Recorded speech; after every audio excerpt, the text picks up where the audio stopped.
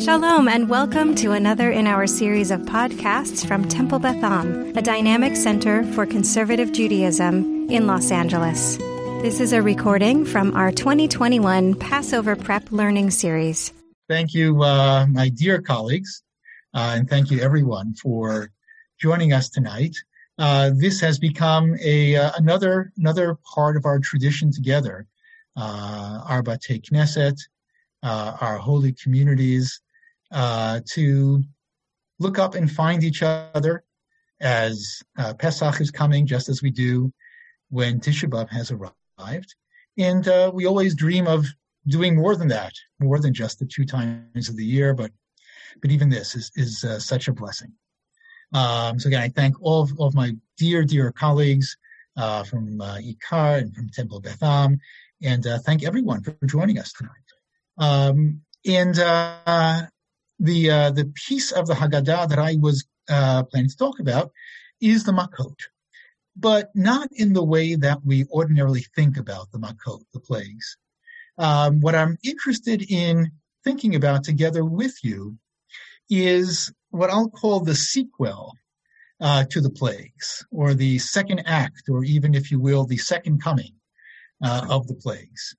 And I would even suggest that while we are reciting the plagues at our Seder, we can be thinking not only about how they appear in the first coming of the plagues, namely in Egypt, the way we normally understand them, but we can think about and contemplate the message of the second coming of the plagues, which is what we're going to be looking at for a few minutes right now. There is, by way of introduction, a chapter of Psalms of Tehillim that we don't recite very often. It's Tehillim 78.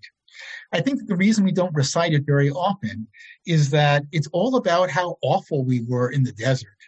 How often did they defy him in the wilderness? Did they grieve him in the wasteland? Again and again, they tested God, vexed the Holy One of Israel. They did not remember his strength. And the psalm actually lists the blood and the insects and the frogs and the locusts and the hail. And yet, despite all of this great display of divine power, there was something that we just didn't quite get once we got out in the desert. It was something that we didn't grasp. And this failure on our part led to our questioning God and sometimes defying God again and again, just because I can't resist. This psalm also contains the verses which proves definitively that we are the biological descendants of those who left Egypt. They spoke against God, saying, "Can God spread a feast in the wilderness? True, he struck the rock and waters flowed. Streams gushed forth. But can he provide bread? Can he supply meat?" Man, those are our ancestors. Any case, the question we're really looking at is, what was it that we just weren't grasping in the desert that led us to continuously defy and question God? And how did the Makot, or more precisely, the show of power that made the plagues possible, how did the second coming of those displays of power try to convey to us this thing that we clearly weren't yet grasping about what our relationship was with God and who we ourselves. And so what I'd like to do is to first make the case, and this is work done by someone named David Schwartz, whose article I read in Tradition, to kind of to make the case that indeed the plagues do come a second time. And I'll share screen just for a minute or two here, just to sort of make the case. And here it is. Can you see it? Okay. You take a look just at the way that the language the Torah uses. And I'm trying to get this to slide down for me a little bit. Okay. Look at some of the things that happen. First, we have kind of parallel to the force that God used in the first plague, changing the Nile to blood. We have, as Ibn Ezra understands it, a the same exact thing, but in reverse when we get out of Egypt. We come to the bitter waters. Moses uses his staff, same staff that he used in Egypt, to turn the Nile to blood. And this time, instead of turning the drinkable water into non-drinkable water, Moshe, by God's hand, is able to turn the non-drinkable water into drinkable water. And Ibn Ezra there makes the comment, this is the same kind of force, same kind of power of the first plague. It just happens to be used in reverse. And look at some of the language, the parallel on the right-hand side when it comes to the frogs. Vata'alat Tzfardea, the Tzfardea came up, Vatechas, and they covered the land. And then in chapter 16, there in the box on the left, when we are out in the desert, same language. God causes the quail to come up, Vatechas, and the quail cover the camp. It's that same power that God utilized to produce the second plague is here produced again, as the parallel in language suggests, when God brings the quail for us to eat. And then we have the one or perhaps two, depending on what Arog is, two plagues in which God causes insects or swarming things to materialize. And sure enough, the same thing happens when we're out of the desert. When people defy God, leave the manna for longer than they should, thus displaying lack of faith that God will bring manna tomorrow. Sure enough, it is swarming things that fill the leftover manna that shouldn't have been left over. Same idea. The same power that was used before is being displayed again.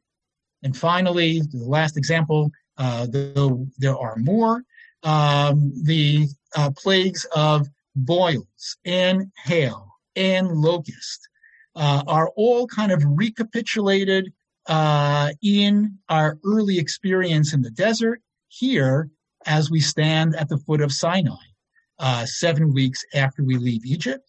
As you can see on the right side, in the descriptions of the plagues, the boils result from the ash of the kiln, which is thrown heavenward. Continuing on the right-hand column, the description of thunder and hail and fire within the hail that characterizes Sinai, in addition to, I'm running ahead of myself, the plague of hail and of locust. And there in 10:15, that's the darkening of the land caused by the locust. And all of these elements, the kiln, the smoke, the fire, the lightning, the thunder, it all returns at Sinai. And I'll stop sharing for the moment. And the idea is that truly the power that God displays in the Makot is very deliberately recapitulated in our early days and early weeks in the desert. And the idea, I would suggest, of this recapitulation, this sequel, this second coming of the power of the Makot, is that in Egypt, the Makot, the plagues, were intended to convey a simple lesson. A, that the God of Israel has a very clearly articulated will, and B, that the God of Israel has the wherewithal to cause his will to actually become translated into life on earth. That's what the Makot, the plagues in Egypt, ultimately demonstrated and ultimately accomplished. The second coming of the Makot is intended to convey to the children of Israel that now that we are liberated, now that we are no longer slaves, we all step into the role of Moshe. We are now people who represent the clearly articulated will of the God of Israel, the will of the God of Israel that people conduct themselves in a certain way, that societies conduct themselves in a certain way and build the institutions necessary for justice and for kindness to be displayed and to really define who we are individually and socially. We represent the clearly articulated will of God, and if we do it right, the power of God will be in our sails. God will have our back. And the way that God desires to demonstrate this to us, to get us to grasp this, is by showing that the power and the clearly articulated will were not left back in Egypt. They are now with us. They've journeyed with us into the desert. And all around us, we see the very same power. And little by little, first with the manna and then at Sinai, we begin to hear the clearly articulated will of God.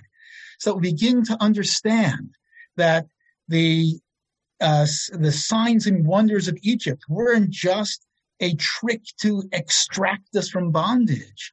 They are what accompany us and define us now as we move ahead into the journey. And this is the thing that it took us a while to grasp this.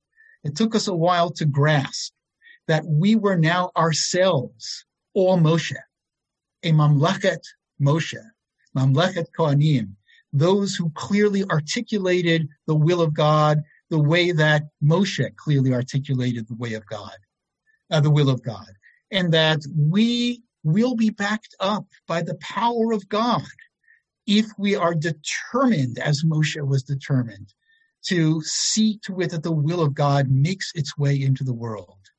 We didn't grasp that this was our identity. This is why we were liberated. This is who we now are.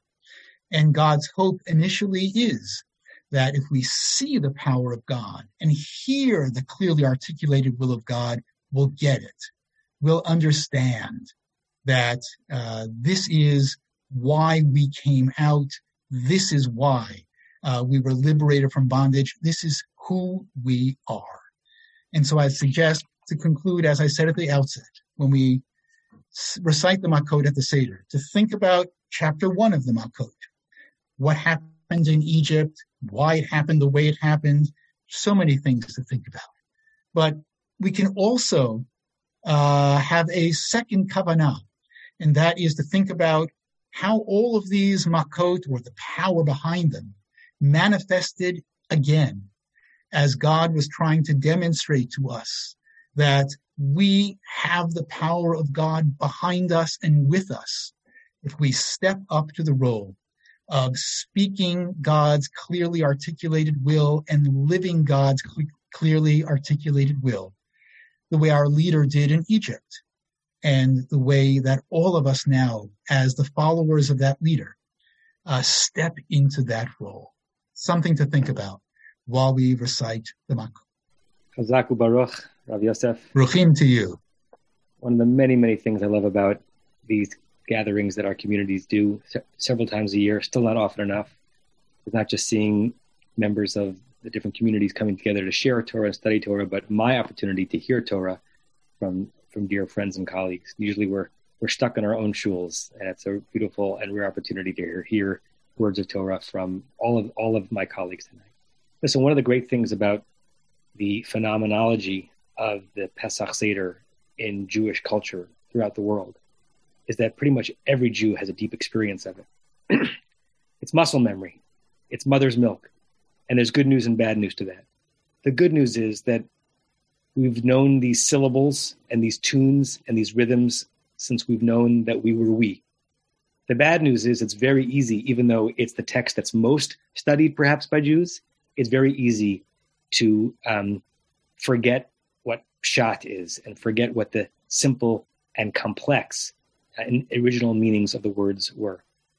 I sometimes have the following reaction when I get to Avadim Hayinu, Lefaro b'Mitzrayim, b'Mitzrayim, depending on which way you sing it. Ata b'nei chorin. We were slaves in Egypt. yeah. Ata, now with an ayin. B'nei chorim, we are free. My instinctive reaction to that concept sometimes is, really? Free to do what? Free from, perhaps, free from Egypt, free from bondage, free from slavery, free to relax, free to party, free to build a golden calf, free to rebel, free to throw off not just iron shackles, but any shackles that don't feel comfortable. On the one hand, those two words, or the concept, is the clarion call for our people and other peoples who have grafted their stories onto our people, right? The Israelite redemption from Egypt and their push towards freedom, you can see many, many places in Western culture, right? In parts of American culture, parts of the African American culture. Some of you may know the words to one of the Negro spirituals, "Oh freedom, oh freedom, oh freedom over me. And before I'd be a slave, I'd be buried in my grave and go home to my Lord and be free." Meaning anything for freedom. But on the other hand, freedom to do what? What is the freedom to which we were released when we were released from bondage? I would posit to you that Jews would say, and psychologists would say, and wisdom teachers would say, that the greatest freedom that exists as a human being is to choose whether and when and how and to whom to be bound. The most profound freedom is to be able to choose when not to be free.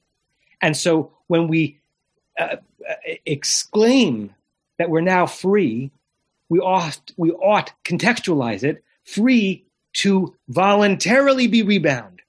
And because we don't live in a theocracy, thank God, all of our sense of being bound, whatever our theologies are, where no one is forcing us, all of our sense of being bound to any of this is voluntary.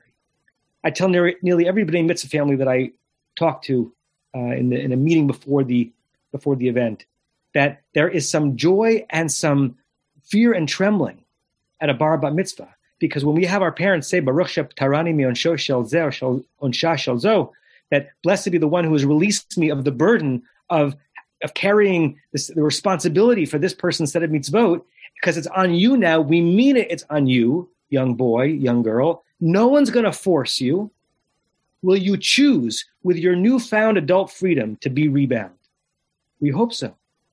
I have every couple that I work with towards a chuppah buy and read and study the masterful book by Esther Perel, the New York-based psychotherapist, called Mating in Captivity, a profound name for a iconoclastic book. She said, let's call marriage what it is. It is a captivity. It is a chosen, voluntary captivity. Every I do closes a door to everyone else on the planet. Now, how do we figure out how to have meaning and ecstasy and purpose and endurance and celebration in our being rebound, retethered? One of the greatest things that a professional can do in their life is to work hard enough to earn the ability to sign a long contract, whether you're in baseball or the rabbinate or a teacher. And there's a wonderful double entendre in the English, because you sign that contract to secure your future, which means to make sure it's going to be possible. But secure also means to fasten, to connect yourself to these folks and these 4 amot and this set of obligations. And even the 4 languages of redemption in the book of Shemot, the 6th chapter, that are the basis of the 4 cups of wine and the 4 everythings of the Seder, have a hint of that.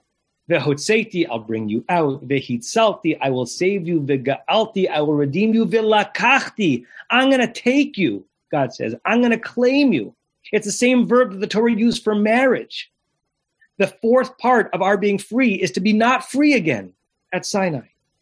And even beyond that, the Heveti. There's some people talk about the 5th cup of wine, because 2 psukim later, God says, and I'm going to bring you. I'm going to bring you to a land that's going to bind you historically, bind you with extra mitzvot, not to a land where you can do whatever you want. That's not Torah freedom. Torah freedom is to choose to be bound, hopefully to a benevolent master and find meaning in that servitude for the rest of your life. 2 years ago, our shul had the great opportunity to visit Morocco, and we visited a town called Essaouira, which I'd never heard of. I'm almost embarrassed I'd never heard of it because it was a tremendous center of Torah learning for the Moroccan Jewish community. It was also called Mogadir. And I bought a Haggadah from a Muslim family that operated the Rav Chaim Pinto Synagogue in Essaouira with great reverence in perpetuating that local rabbinic tradition. And in that Haggadah, there's a commentary by Rabbi Avram Ben Yehuda Koriyat. He was an Essaouiran Mogadiran rabbi who died in 1806. And he says that Avadim Hayinu is one of the answers to the four questions. He says the four questions, you don't have to wait a long time for them to be answered. They're answered rather immediately. And he goes through a long discursus on it. To what question is Avadim Hayinu the answer to? It's the question is, why do we dip twice? Why are there two dipping? Afilu shtei pa'amim. Why do we dip twice in our Seder? And he says the two dippings refers to the two things to which we were enslaved or that made that enslavement particularly onerous and oppressive. Avadim hayinu lefaro, to a person, the Mitzrayim in Egypt. It was the cruel human and the cruel setting, and we wanted neither. And both mattered. Our cruel human in a place that supported us would have been better, and a benevolent master in a place that was oppressive to us would have been better. But we had both of those things to throw off. And so the two tvilot, the two dippings, represent that duality, which means in reverse, if you can be claimed, trapped, imprisoned, tethered to, bound by a one or a concept or a community that uplifts you in a place that fills you up, that's exactly the avdut that we want. So when we sing this year, Avadim Hayinu, perhaps we should put it into that obscure Hebrew present tense for the verb to be, which is never used except in the Adon Olam. Avadim Hayinu, we were slaves. Avadim Hovim, we still are. Let's make it exceptional. Shkoch, thank you so much to my friends and my colleagues, to Rabbi Adam Kligfeld and to Rav Yosef Kanevsky, and to all of the teams from all three communities. I'm so grateful for the opportunity to learn with you tonight and looking forward to what is to come after this. I am going to share with you just something that strikes me this year from the Magid section of our Seder. And so I'll share with you, this is going to be a bit, let me put the text in here because I know some of you will want to look at it at on your own time or at your own pace. Okay. So I often think and talk about the story of Yetziat Mitzrayim, the story of our Exodus, as the meta-narrative of the Jewish people, as the core story. It's clearly so central to our self-understanding. It's central to the way that we live and act in the world. It's central to our religious rituals, to the way that we eat and speak. We speak of the Exodus from Egypt not only every year at Passover, not only on Rosh Chodesh, the beginning of each new month, but also every single Shabbat, just as Shabbat is coming in when we say Kiddush.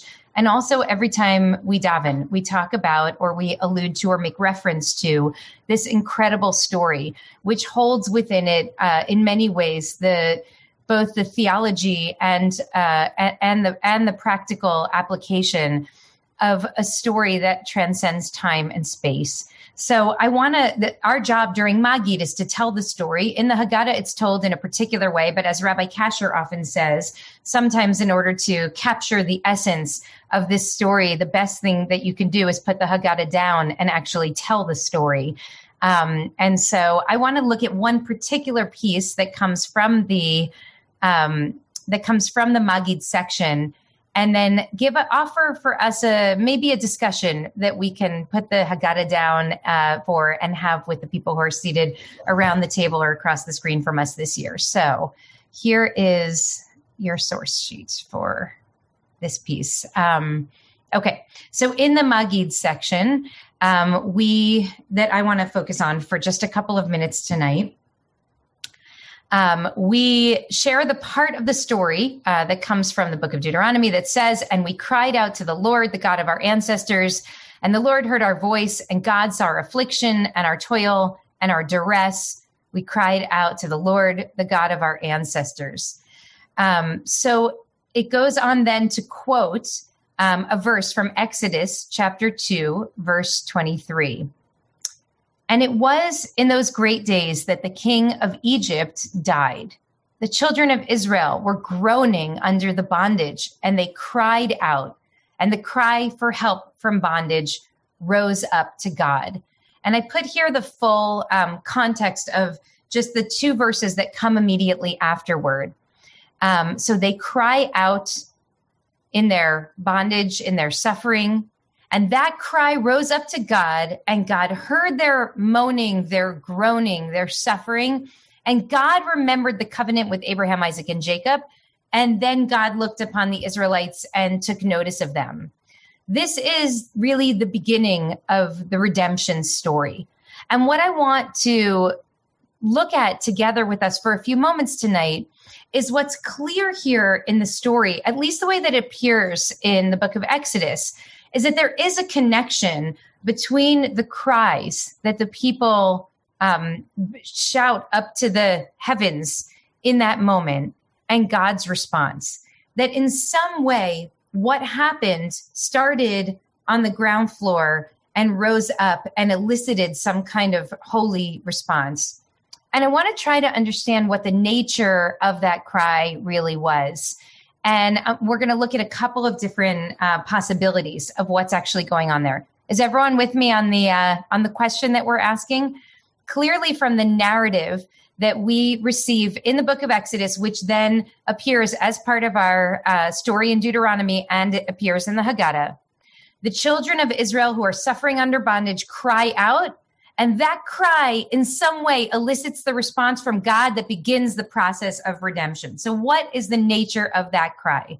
Now, in order to try to understand more about what's actually going on with that cry, the rabbis hone in on one very strange and interesting element of the narrative that we just read. You might even not have noticed it because we're so focused on the cry itself.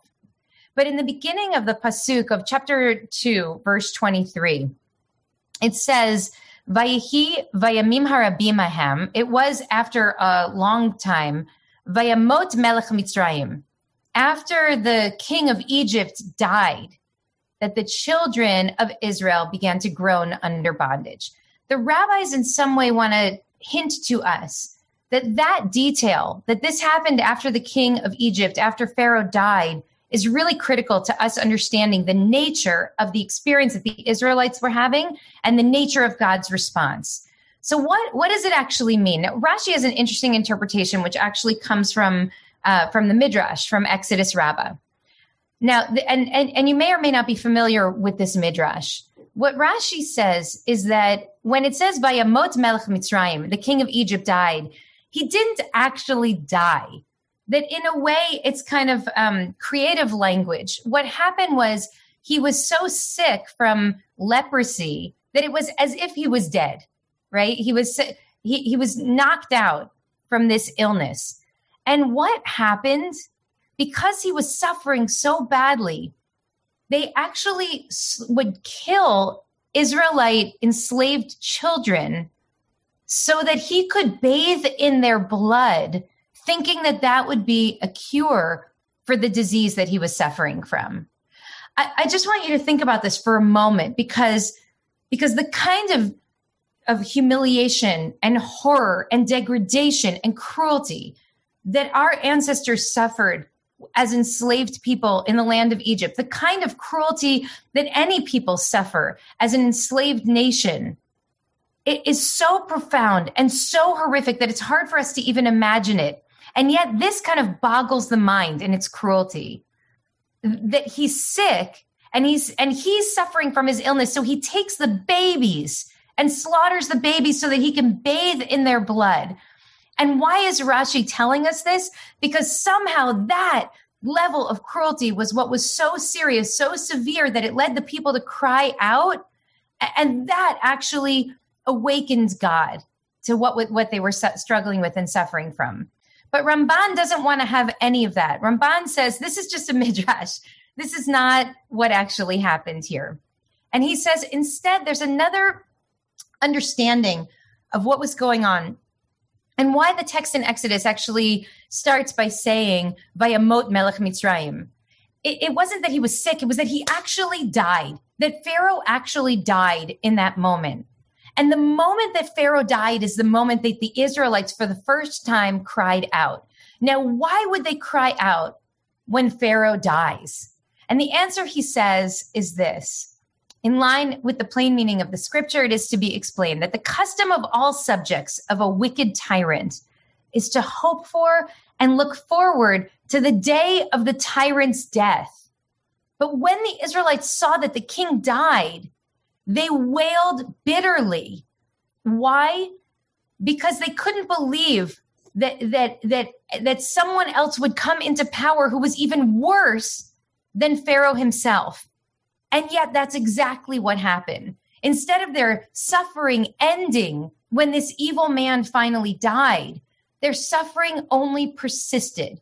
And Ramban argues that it was that experience. It was that experience that made them finally cry out. And he quotes Ezekiel saying that their hope is lost. They held on to the hope that the minute this administration ends, things will be okay for us. But it didn't magically transform. There was still pain and there was still heartache. And that's when they became so dispirited that they actually lost hope. So for Ramban and also for Bechor Shor and for others, that cry that they offered in the book of Exodus, that was actually a cry of despair. What God heard was the people despairing that things would ever get better again, because all they knew was that this person, this external force, was responsible for their suffering. And so one day that external stimulus would be gone and we would be okay.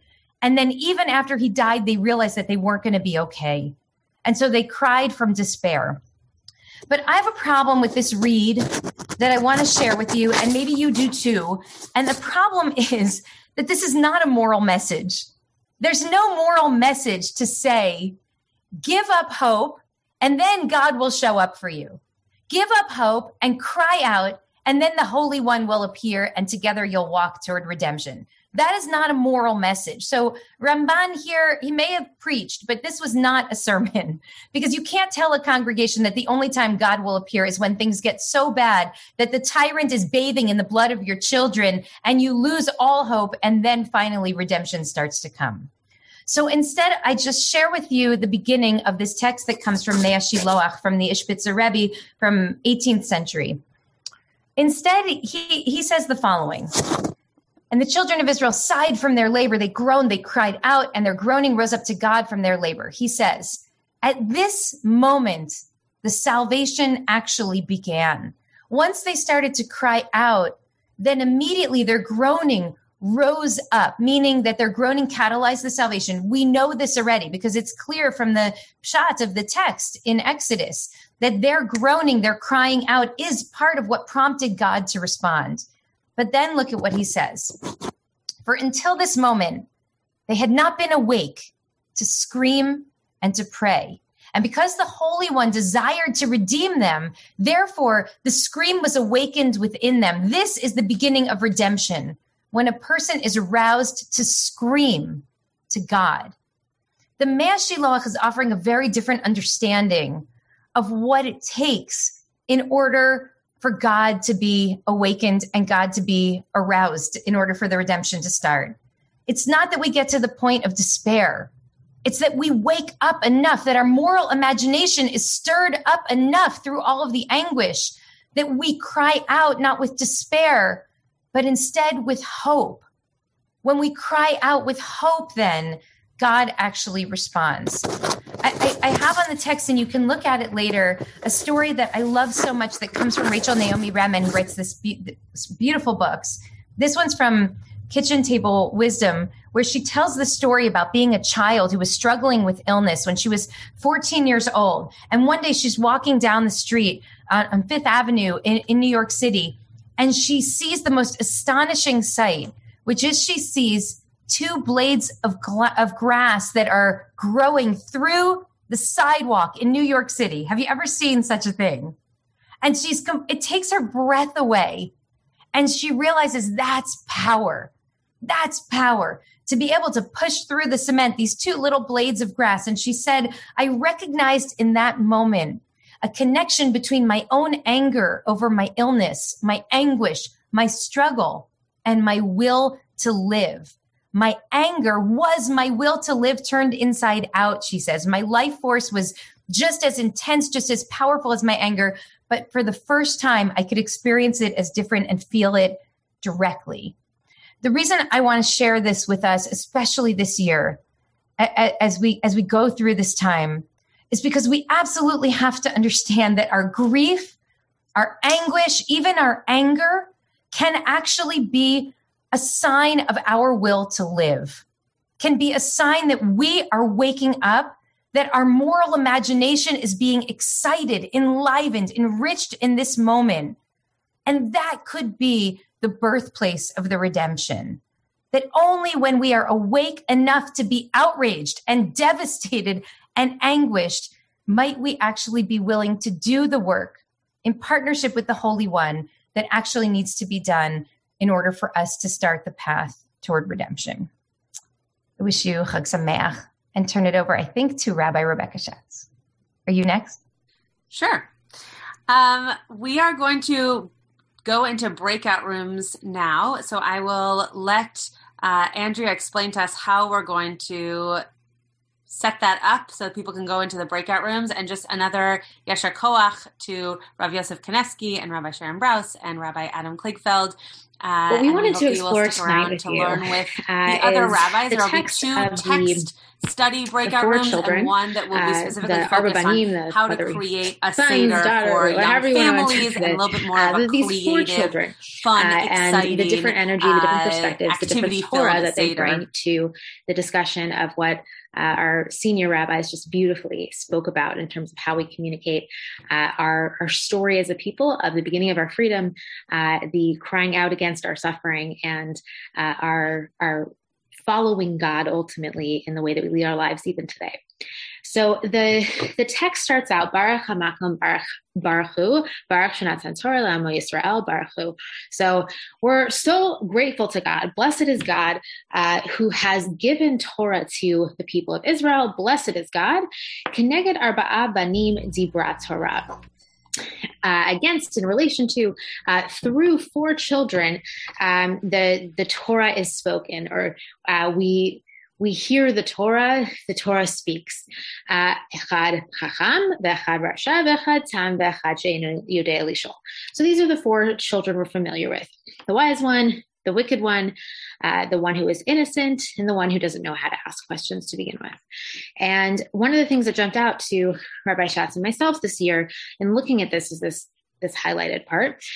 Why is it that Torah is communicated through these 4 different people, through these different personalities, voices, ways of being, ways of thinking, questions? Why is it that this is how Baruch Hamakom, blessed is God, that God teaches us Torah? It's profound that, it's not through the way that we think of Matan Torah at Har Sinai. Rather, this is given the Torah at Sinai. Rather, this is, we are receiving the Torah specifically through 4 different personalities, different voices. And why is that the way that the Torah is communicating to us? Why is that the way that we hear Torah today? Rabbi Sachs, as he always does in his phenomenal writing, and his Haggadah is a fantastic companion to have with you at the table if you don't already have it. He explains that these 4 questions are these 4 people who ask these questions, these 4 personalities, are actually referring to 4 different moments in the Torah where we're told about this parent-child relationship, specifically where a child turns to the parent and wonders, asks, challenges, and then how does the parent respond? So the Chazal, the rabbis, chose to incorporate these 4 different personas as a way of referencing these 4 different times in the Torah where we are told to teach our children. So right away, the Torah is then being communicated to us through a parent-child relationship, a grandparent-child relationship, a teacher-student relationship. The question of why is it Keneged Arba'a Banim Dibra Torah? It's that the Torah gets told, understood, internalized when there's a relationship, when there's a banim situation of someone who is learning from someone else and looking, challenging, growing, and connecting. So this is based in the text of the Torah, where we see these 4 different places, and I won't read them inside, but you can see they're all connected to the questions that we ultimately are familiar with in the Haggadah, and you will have this sheet to look at as well.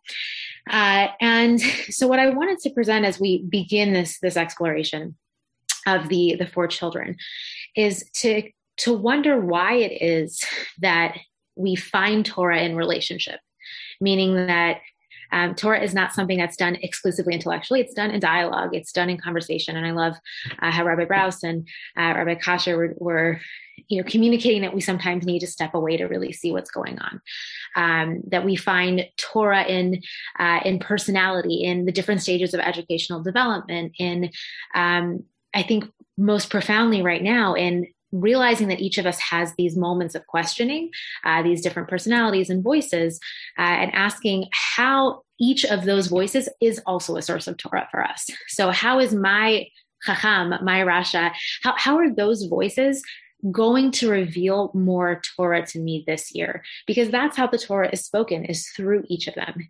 None of them is cut out, including the Rasha. They're a part of the revelation of Torah in our story of freedom and in our story of being a people. So this is where we will begin, and I'm going to turn it over to Rabbi Schatz, who's going to explain, giving visual aid to this concept.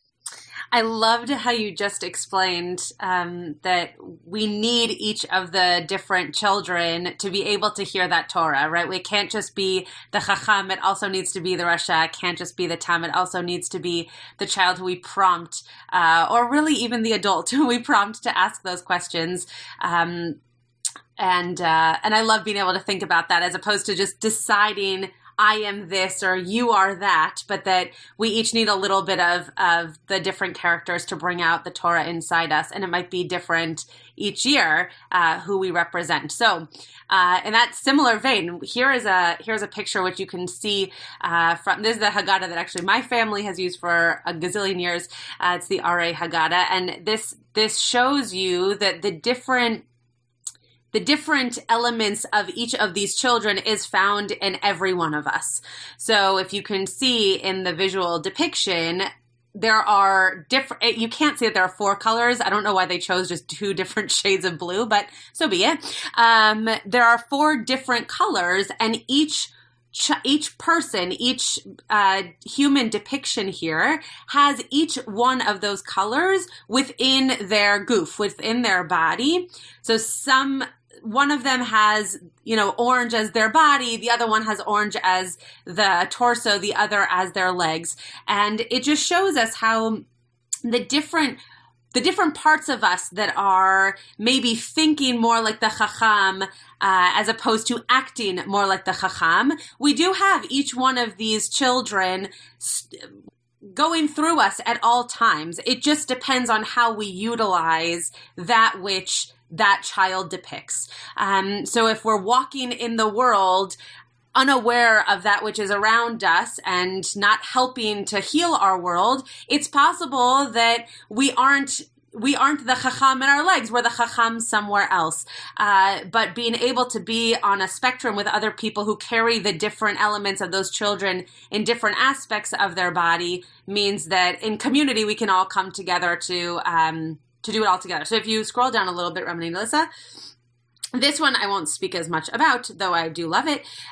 This is a depiction of the 4 children that is all women, which I think is Ravani, Alyssa, and I love teaching together, but I also love that we're both women getting to teach together often. And I thought that that's why I would share this one tonight. This shows 4 different women, and we don't know which one is which, right? It doesn't say this one is the Chacham or this one is the Rasha. It's just 4 different women in this illustration, and you get to decide for yourself, maybe based on who you feel like you are in this artistic rendering, which one is which, right? It doesn't matter that the woman wearing the kippah in your mind might be the Chacham. To someone else, it might be She'eno Yodea Lishol, the person who doesn't know how to ask, right? So you are able to mirror yourself in this picture and decide, this is how I see myself as the Chacham, the Rasha, and so on. So we'll go now to the actual Torah, so to speak, of the Haggadah, and we'll start with the Chacham. Awesome. I love that. I love how you said we can choose and interpret, because honestly, when I first saw that, I didn't even notice that. I sort of just assumed whatever it was that I saw. So yeah. Amazing insight. So starting with the Chacham, it's funny because we were trying to figure out how we were going to divide up the 4 children. And so, ultimately, I'm doing the Chacham and the Tam. We're going to switch off. But I kind of felt like, I feel weird that I got the 2 sort of good ones. And I actually don't think that they're necessarily the good ones, but it hit me like, oh, but maybe I wanted like the other ones. So I think just beginning to sort of hear our biases coming into these personalities also is very telling, because this is communicating to us about who we are. And again, like the Torah that comes out of each of them. Mm-hmm. So the Chacham, I feel like, right away it might seem very obvious. Well, of course, Chazal, any Mefarshim that you look at about the Haggadah is going to say the Chacham is the person who's, who knows Torah law, who's very knowledgeable and, beyond their years in terms of, even engaging in Torah mitzvot and being invested in the chukim, mishpatim, because that's what the Chacham asks. So, the question right away is, ma ha'edot v'ha'chukim v'ha'mishpatim asher tzipah Hashem Elokeinu etchem. So asking a question genuinely about wanting to learn more of the laws, and most texts you'll see in the commentaries about this will emphasize that edot and chukim and mishpatim are just referring to sort of different kinds of Torah and halacha, and that he or she is automatically recognizing that there's so much of Torah to be learned and so many different kinds of laws and so many different levels of connection and belief and practice. What I wanted to share with you is that, the answer we give is certainly of the Pesach offering and Afikomen, which is, we have so much, each of us could give a share on each of these parts.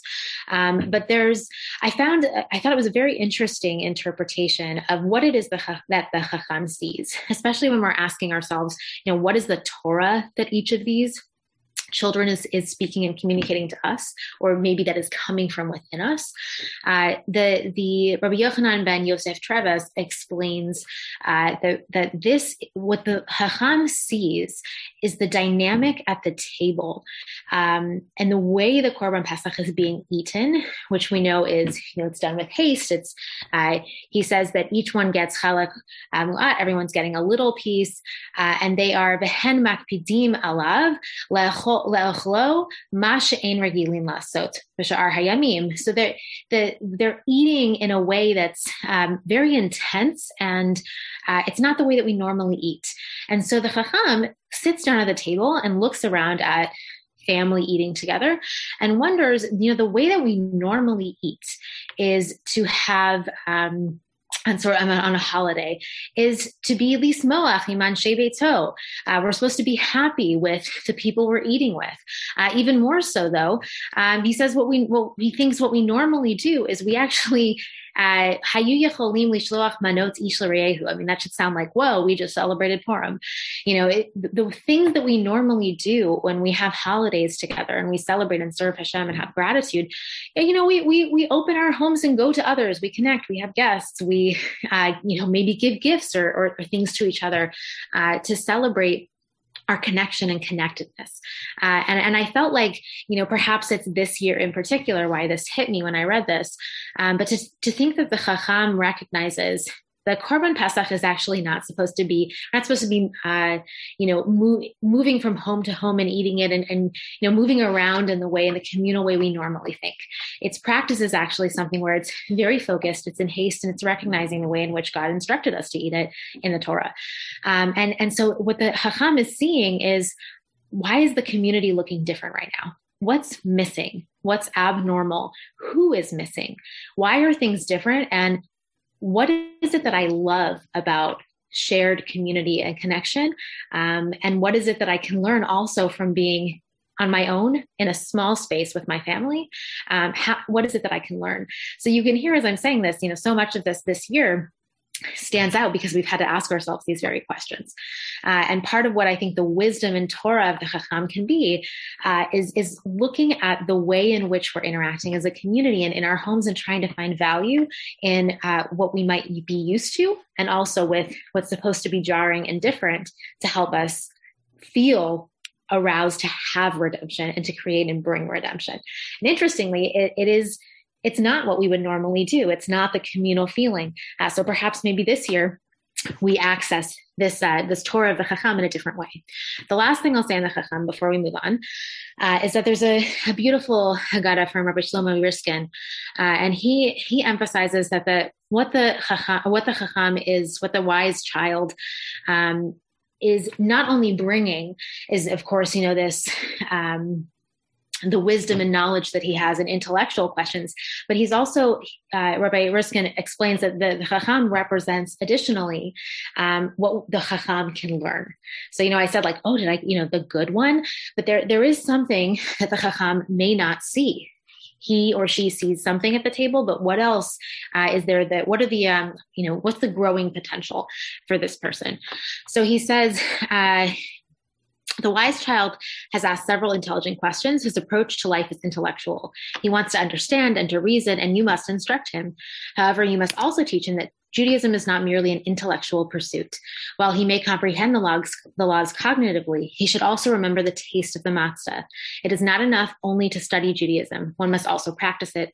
And the joy of practicing should be as a pleasant taste on the tongue, remaining long after the actual performance of the mitzvah, which is why he's saying our answer, scrolling back up, becomes about eating the Pesach, the Korban Pesach, and the Afikomen. It becomes about the taste. It's not just about the mind, it's about the experience.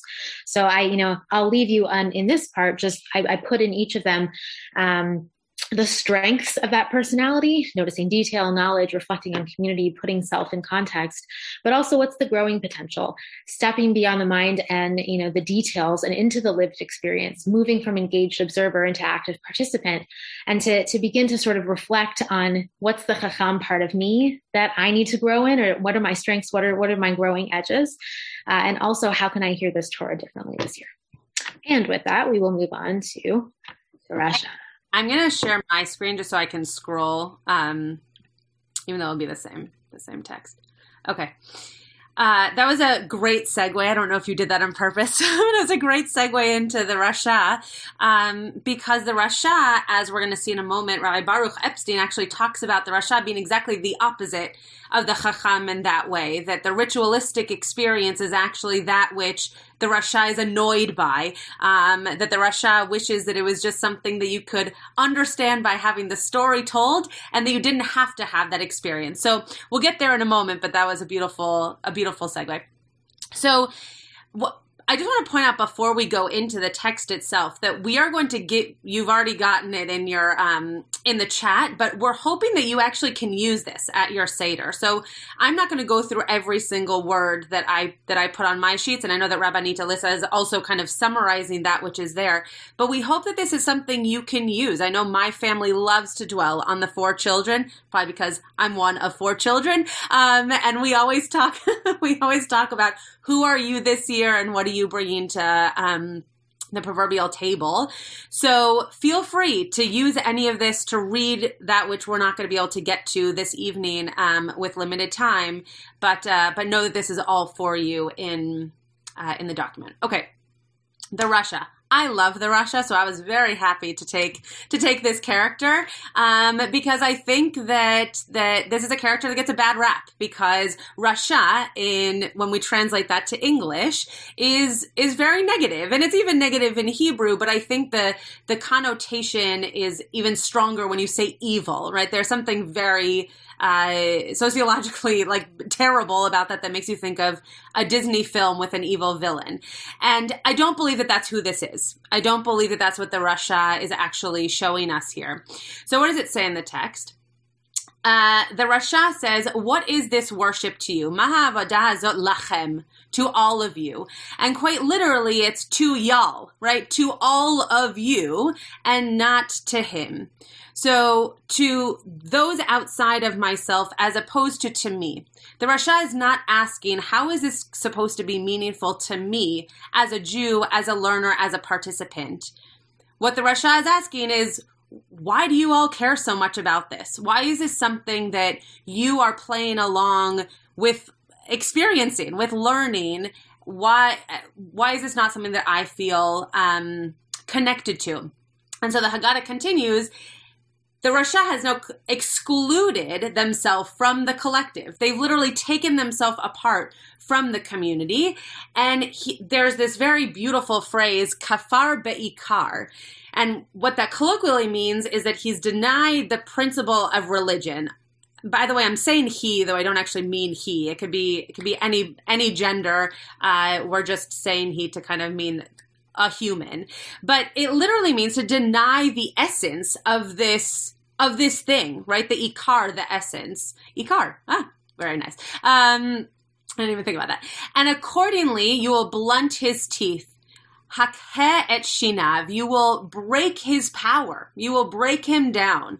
And say to the Rasha, for the sake of this, did the Lord do this for me in my going out of Egypt? For me and not for him.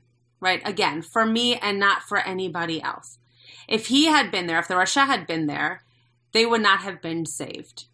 So, we're reading in 10 minutes. Okay, I'll read very quickly. So I want to read this piece here that Rabbi Benjamin David Rabinowitz wrote. And that says, the wicked child is considered wicked because the Rasha will only observe a commandment if they know its reason. So this is like the opposite of Naaseh v'nishma, right? That they're only going to do something if they know what it is, as opposed to doing something and then potentially learning from that experience. The answer which we give the wise child, which Rabbi Eliezer just talked about, is to teach them all the commandments until the very end of the Seder. Don't eat after the Afikomen, for example. We teach them all the commandments, even if they are chukim, if there are laws or statutes for which there is no rational explanation. The wicked child, on the other hand, asks for an explanation for the mitzvot, since they will only observe the commandments if they think they make sense. So I don't want to do this thing because it doesn't mean anything to me. It might mean something to all of you, but it doesn't mean anything to me. We tell the Rasha that God took us out of Egypt because we accepted the commandments freely. Had the Rasha been in Egypt, he would not have accepted these commandments on faith, and therefore he would not have been redeemed. And this last little piece that I'll read to you that I love, and it's from Psychology Today, which I know is kind of like I don't know. You can judge me in any way you want, but I thought this was a beautiful piece. The path from the Tam to the Chacham, from a simple to a more mature faith, passes through the Rasha. The Rasha is a form of differentiation. The Rasha is the son, the character in the play who differentiates from the path of sincere faith by saying, in essence, I'm not part of this. I require myself to assess whether this is for me or not. Differentiation is a well-known process in human development, common in teens, but important for adults as well. It's the edge that helps us to mature. In spiritual development, differentiation is a critical component to a faith embraced freely, and not just by habit or necessity. So when we go to the next character here, I want you all to think about how we each have within us a little bit of this Rasha. Because this year, as opposed to last year and as opposed to next year, something just isn't going to sit with you. maybe a part of the story isn't as meaningful this year as it was last year, or maybe an element of the Seder just doesn't seem to be relevant. So figure out the way that something else can have more relevance, that you can enhance a different part of the Seder, that even if you are taking yourself out of a part of the Seder that isn't for you, but it's for everybody else, that there can be that element for you where you feel like you're really digging your heels in. You feel connected to something, and that you don't take yourself away from the community, from feeling like those around you are getting something out of it, but you're not. Figure out what that part of Rosh Hashanah is for you, and then enhance a different piece to be able to work on that element. Do you want to share your That was amazing. Yeah, that was amazing. I love that, to sort of like run right into that part of ourselves, and then, tackle it straight on. The Tam, and I'll be brief with the Tam, though I certainly encourage you to read inside here more deeply. But since the Tam is brief, the Tam asks the question of what is this? And I thought it was so interesting that, again, the same rabbi explains that the Tam is actually considered wise to the She'eino Yodea Lishol. He's seen as wise for having the ability to ask, and then he asks in a way that is open and willing to hear, without any sort of mocking attitude. And he's definitely not a Rasha. So he seems to be, we hear this communication of him being viewed by the She'eino Yodea Lishol as the person who is wise and not wicked. And Rabbi Riskin also emphasizes the Tam as someone who is, we often sort of give simple-mindedness, or give him or her a bad rap for being simple and pure, as the word Tam is often translated. But rather, this is someone who somehow manages to have his or her foot in all the different areas, with genuine curiosity and wholeheartedness. And that, I think, going back to this idea that Torah is communicated through these four different personalities, in ourselves and in others. I love how Rabbi Riskin embodies this. So he says, the term Tam connotes honesty and forthrightness, and Yaakov Avinu, Jacob, was described as Ish Tam. And, it's interesting too, because he says that he's someone who has no deceit and no disingenuousness. And he's also someone who really struggled with that too. So he had the Tam part of himself, and the part that then had to face what is not Tam. And then he says, Rabbi Nachman of Breslov insisted that he spent all of his life attempting with every fiber of his mind to achieve Tmimut, the root Tam, religious naivete and wholeheartedness. In the deepest sense of the word, Tam represents in the writings of the mystics the very highest level of religious consciousness. So, now you're thinking the Chacham maybe was the best one, but really the Tam is, this is someone who is, who has sincerity and eagerness to do God's will, as well as to truly love and serve one's fellow man. This simple child, then, according to Rabbi Riskin, and I also would say also to Rabbi Trebeth, is that this is the one that needs to be elevated in a way that we otherwise would never think to. The simple in life is actually where the most wisdom might be. And I think, again, thinking back to this year and all that we've been through, getting down to the bare bones of who we are and what we need, going to the simple, and having somehow religious naivete in the midst of the reality that the Rasha sees and that even the Chacham sees.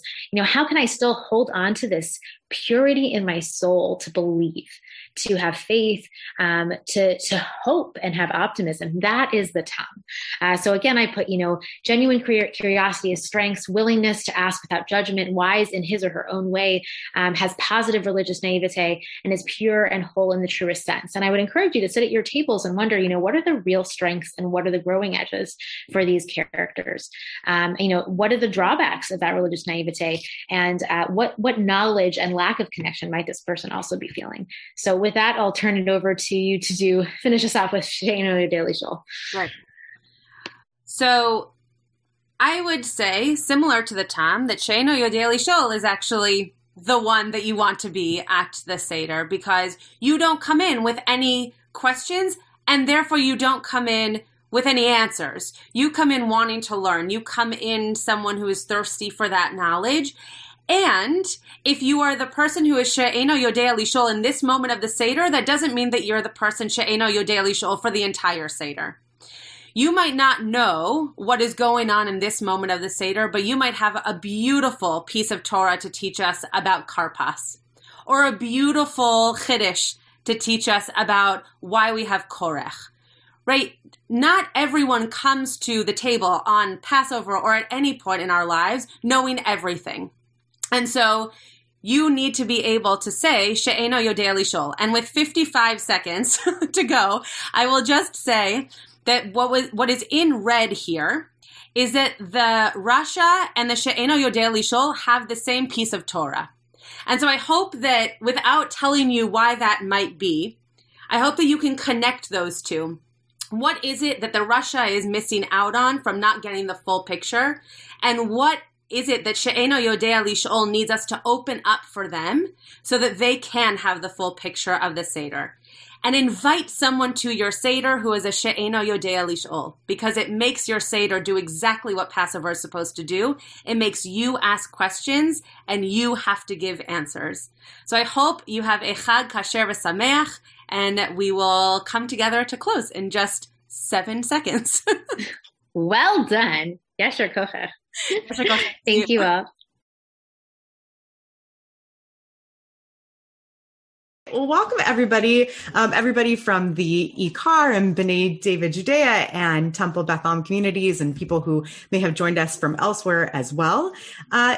We are going to do a little bit of tag teaming learning. We're going to take a look primarily at 3 sources together and start with a little bit of reflective stuff on the position that we find ourselves in this Pesach. The jumping off point that I'm going to take us from actually comes from the text that Rabbi Kligfeld was looking at, which is at the start of the Magid. I don't know if you all have Haggadot kind of hanging around your tables and desks this time of year. I do, as I think through this season and this year.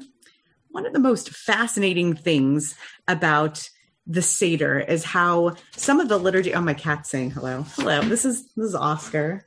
Oscar, you're kind of interrupting class, my friend. This is my Israeli cat. We adopted him 10 years ago from Jerusalem. Friend, yes, goodbye. So anyway, I guess he's making an appearance. So what's so fascinating is how we can have these texts that we hold so dear to ourselves and don't appear actually in the Haggadah itself. I think of it as the Midrash equivalent of the Torah, right? The story that we all learn about Terach and Moshe and the idols that's not actually in the Torah, right? And so there are songs that we learn that aren't actually textually in the structure in which we sing them in the Haggadah itself. And we're going to get deep into the language of it altogether. So the example of this comes from something we began singing and talking about earlier. I don't know what version Rabbi Kligfeld was singing of that, but in our family, we sang, Avadim hayinu, ata b'nei chorin. Several things about that are really interesting. I'm going to ask you in just a moment to be reflective in our chat all together about this, but I want to point out 2 things. The first is that if you look at the Halach Ma'anya paragraph, which I'll pull up a commentary on in just a moment, you'll notice that that phraseology doesn't exist in general. We don't have as a sandwich in one sentence, in one pasuk, we don't have just Avadim hayinu ata b'nei chorim. We just don't have that. That doesn't exist as a sentence. And the second thing about it is that it isn't ever there all in Hebrew. Okay? It's there in Aramaic. And that's what we're really going to get into. But before we do that, just as a theme that I promise we'll come back and wrap on, and we'll leave enough time to do this. We're going to do our best anyway to do that, is that I'd love for you to finish this thought. Avadim hayinu, we were slaves. We were in a narrow place, in a Mitzrayim, in a bonded place, Ata with an ayin, now, which we're going to explore that word in just a moment. Now we are what? Where are you right now? Do a self check-in and pop in the chat a word or a phrase or two. Where are you right now? Vis-a-vis the pandemic, the world, spiritual check-in moment. Where are you? Ata, I am acceptance. I kind of hope this chat is showing up in other people's boxes. Ata, I am stuck. Ata, we are b'nai, spiritually exhausted and hopeful and swamped and grateful. Ata, we are open and free and enlightened. Ata, we are tired, exasperated, cautiously optimistic. Yes, amen, present, guardedly optimistic, worn out, hopeful. Yes. All of those things. Good. I want us to be in that moment of Ata with an ayin, and we're going to take a look at a text. Is it okay with you, Rabbi Kasher, if I share the link to our spreadsheet? Fantastic. Our spreadsheet. Source sheet is the word I'm looking for, but it's almost 8:30 at night. So I'm going to share the link to our source sheet and invite you to take a look at it, but also I'll share the screen for those who don't have that much space on your devices to look at all that. And I'm going to share just a tiny, itsy snippet of a commentary on this and then pass it over to Rabbi Kasher to take us to another text. Okay. So here's the source sheet. Here we go.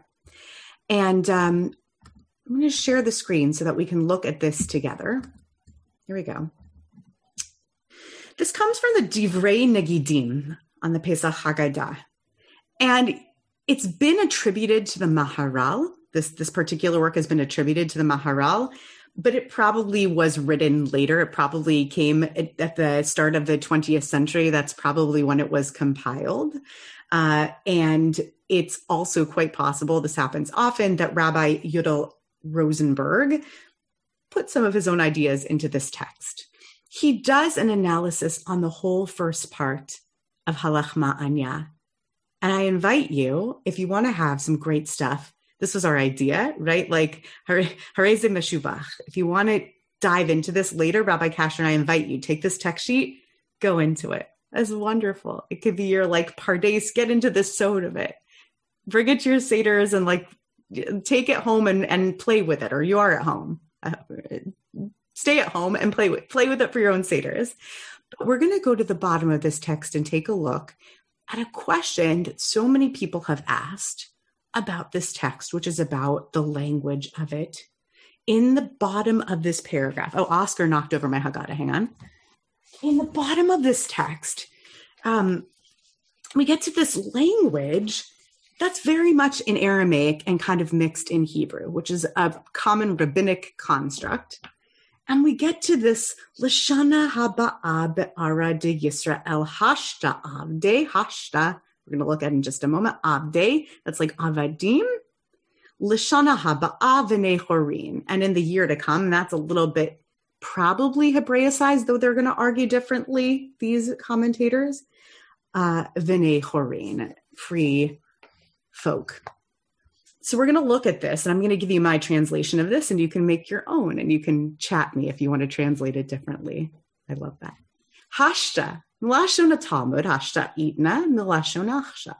They want to let us know that from the language of the Talmud, Hashta or Hashata is a lashon. It's a language of nowness, immediacy. Okay, like ata. She'ein lomar Hashana, Hacha, Hashana, Avde.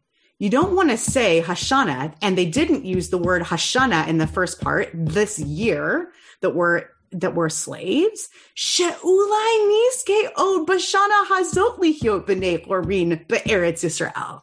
Because maybe we're still going to have the zechut this year. Maybe we're still going to merit even in this year. We should hope that we should merit even in this year. Ulefichach hashta ein mashma kolkach perisho bashana hazot rakle ata. It's really not about bashana, that meaning of hashta now. It's not about this year. Ella, it's really about this 8 of ata, about the nowness of it. And so this Aramaic lends this amazing twist, this amazing ta'am, this taste of language of nowness. And so I'm going to use that point to pass this over to Rabbi Kasher, and I'll stop the screen share so he can share it on his own if he wishes, to play with this language some more. Hey, everybody. And thanks so much, Rabbi Charney, for starting us off and really starting this topic off. It was Rabbi Charney's idea that we take this dive into the concept of Bnei Chorin, of what it means to be free people. And she brought it up in the initial meetings that we had about this gathering. And I thought, oh my gosh, I started to think, well, where does that freedom go? Like, what do we, freedom, right. Freedom. We become free. What happens with that freedom? And the first thing I thought of was this just really beautiful, incredible midrash. One of my favorite midrashim, it's a midrash that's right in a very kind of, a very primary source right there in the Mishnah in Pirkei Avot. And it is another expression of the freedom that we are celebrating in the Passover holiday, but not just the moment of liberation, but where that freedom goes. Like, where do we take that freedom in the story? And when I say where it goes, think about where the children of Israel are going, right? They're leaving Egypt, and where are they going? They're going to Israel, but their next stop is Sinai, right? So here is a midrash about the expressions of freedom of being Bnei Chorin at Sinai. So take a look here at this Mishnah from Pirkei Avot. Okay, so it's a midrash, and by that I mean there's a certain technique here of Rabbi Turner just used the word playing around, and there's a kind of playing around with the language. So here's the verse they're going to play with. So it says, and the tablets were the work of God. Okay, that's what Moses got. This is Parshat Ki Tisa, and the tablets were the work of God, and the writing was the writing of God inscribed upon the tablets. Moses went up there to the mountain, but God's the one that carved in the, do this and don't do that, right? It was God's writing. And here it is in Hebrew. V'omer v'haluchot, the tablets, maseh Elohim hema. They were the work of God. V'hamichtav, and the writing, michtav Elohim hu. It was the writing of God. Charut ala luchot, inscribed upon the tablets. Okay, so it's this word right here, charut, inscribed, that the rabbis are going to play with. Al tikra charut. Don't read it as charut, inscribed, ela cherut, but cherut, freedom. She'ein lacha ben chorin, because there's no free person, and there's their word again. This is what we're becoming, free people. You don't have a free person, ela mi she'osek b'talmud Torah. There is no free person except the person who labors, who works in the study of Torah. Okay, so don't read it inscribed, charut, read it freedom, cherut. Okay, so let's just for a second, just to understand what we're doing here. First of all, just to understand the midrashic technique, this is a classic. They do this sometimes. As they sort of play with the language of the Torah, one of their tactics is to revowelize. Okay, so yes, because remember, after all, the scroll of the Torah is not written with vowels. So they say, yeah, it looks like in context it means inscribed. But if you vowelize it differently, you get the word freedom, and boom, now we've really got something magical happening, right? Well, what are they saying? On some level, they're saying that freedom was on the tablets, right? Freedom is embedded in the revelation. But okay, so that's like that's the linguistic piece. But okay, what's the message here? Because actually the claim is strange. No one is free except for the person who labors, who works, and it's like paradoxical. You're not free unless you labor in the study of Torah. Anyone got a hit on what that means? What is it? That doesn't make any sense. You're not free unless you study the Torah, unless you work hard in studying the Torah. What's the message there? You want to offer an interpretation? Because it doesn't make any sense. Like, I should be free not to study the Torah, do whatever I want. Anyone got to read? Noah, what about you? I'm thinking it's talking about that they were just freed from a narrow place, so it's like expanding your mind.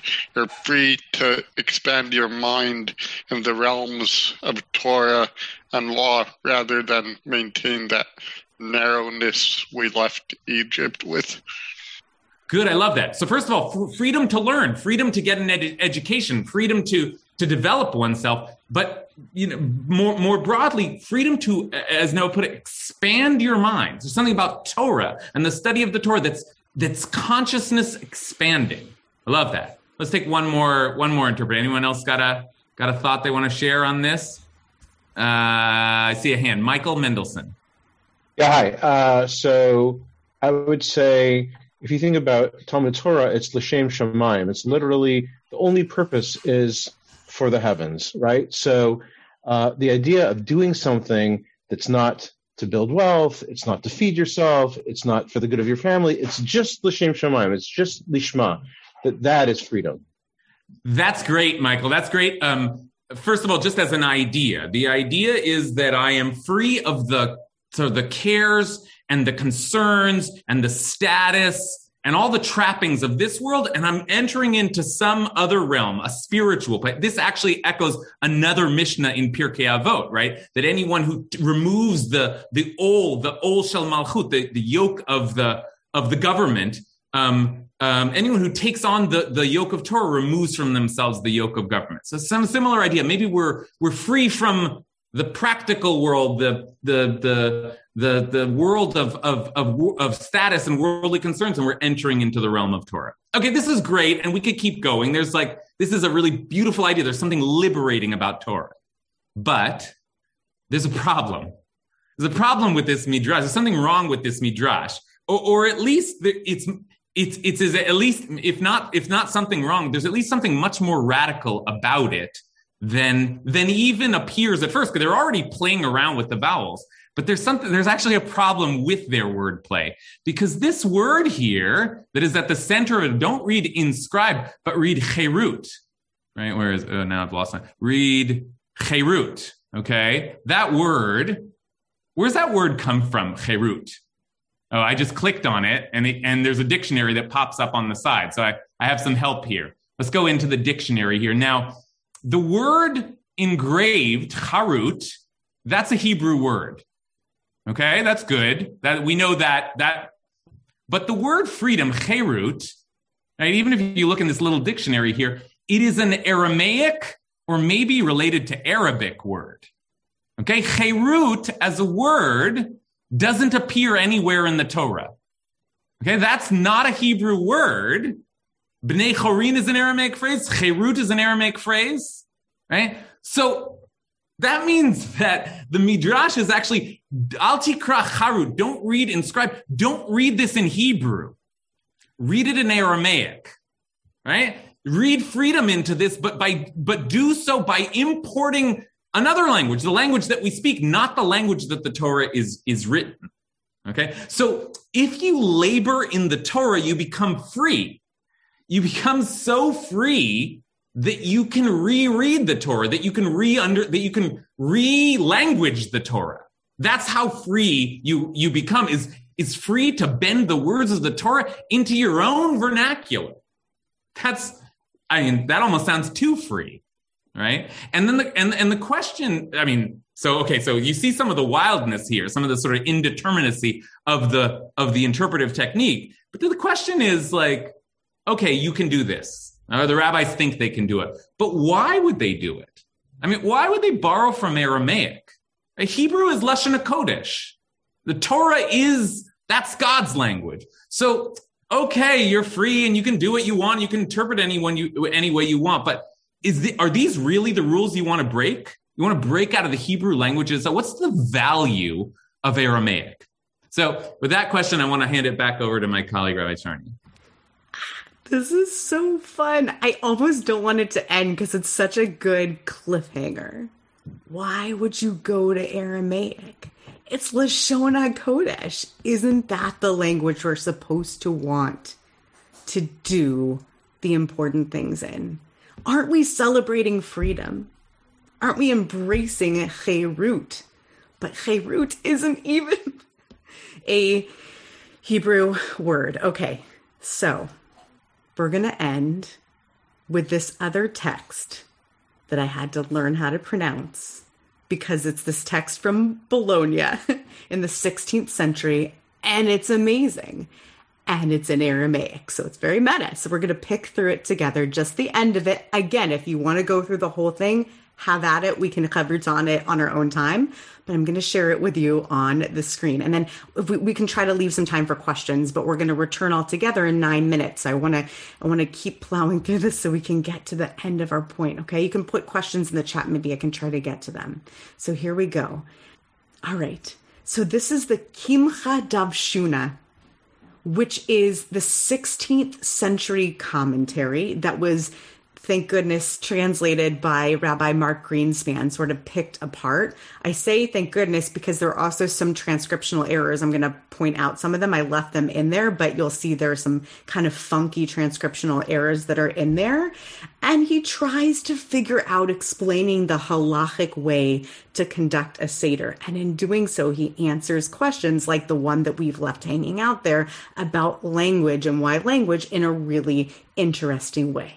So we're going to get to the end here when we get to this point about this like freedom and the meta freedom and this meta idea of our wanting that freedom once upon a time in the OG Pesach story, this original story of our wanting freedom from Paro.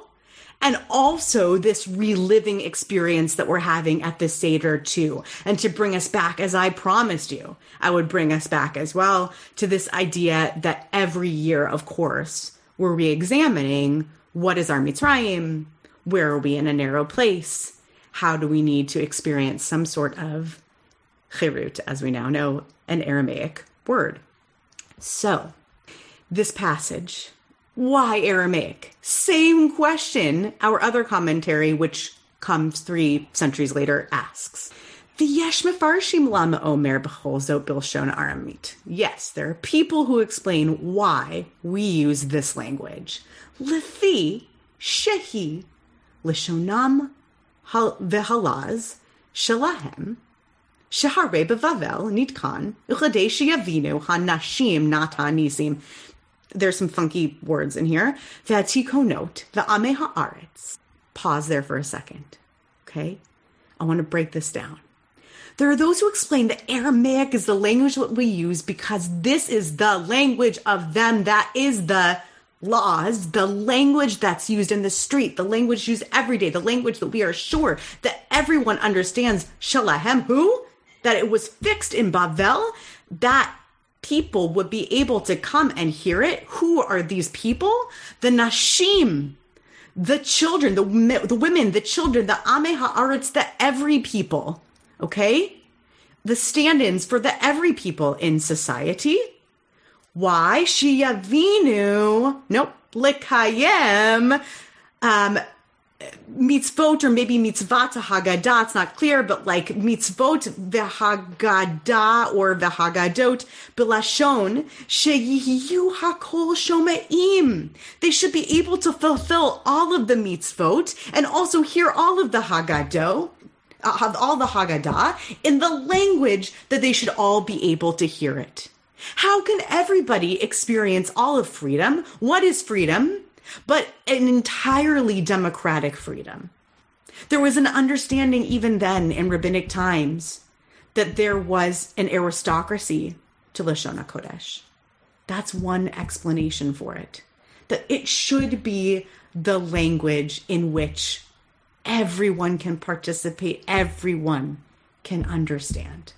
V'yesh omrim. There's another opinion, because, Jews. This is one person's writing. I love that about Jewish text, right? But there are other people who say, so one person, many opinions. V'yesh omrim, there are other people who say something else completely different. Lefi shebirushalayim, other place, right? Remember that there are different Jewish communities going on at different times, okay? Even post-Talmud. So he says in Jerusalem, maybe then when he's writing this, hayu misaprim, they would be telling the story, Bilashon Simcha Aramit. Aramaic is the story of joy is told in Aramaic. It's the language of joy. Aramaic is the language that you use when you express something perhaps in joy.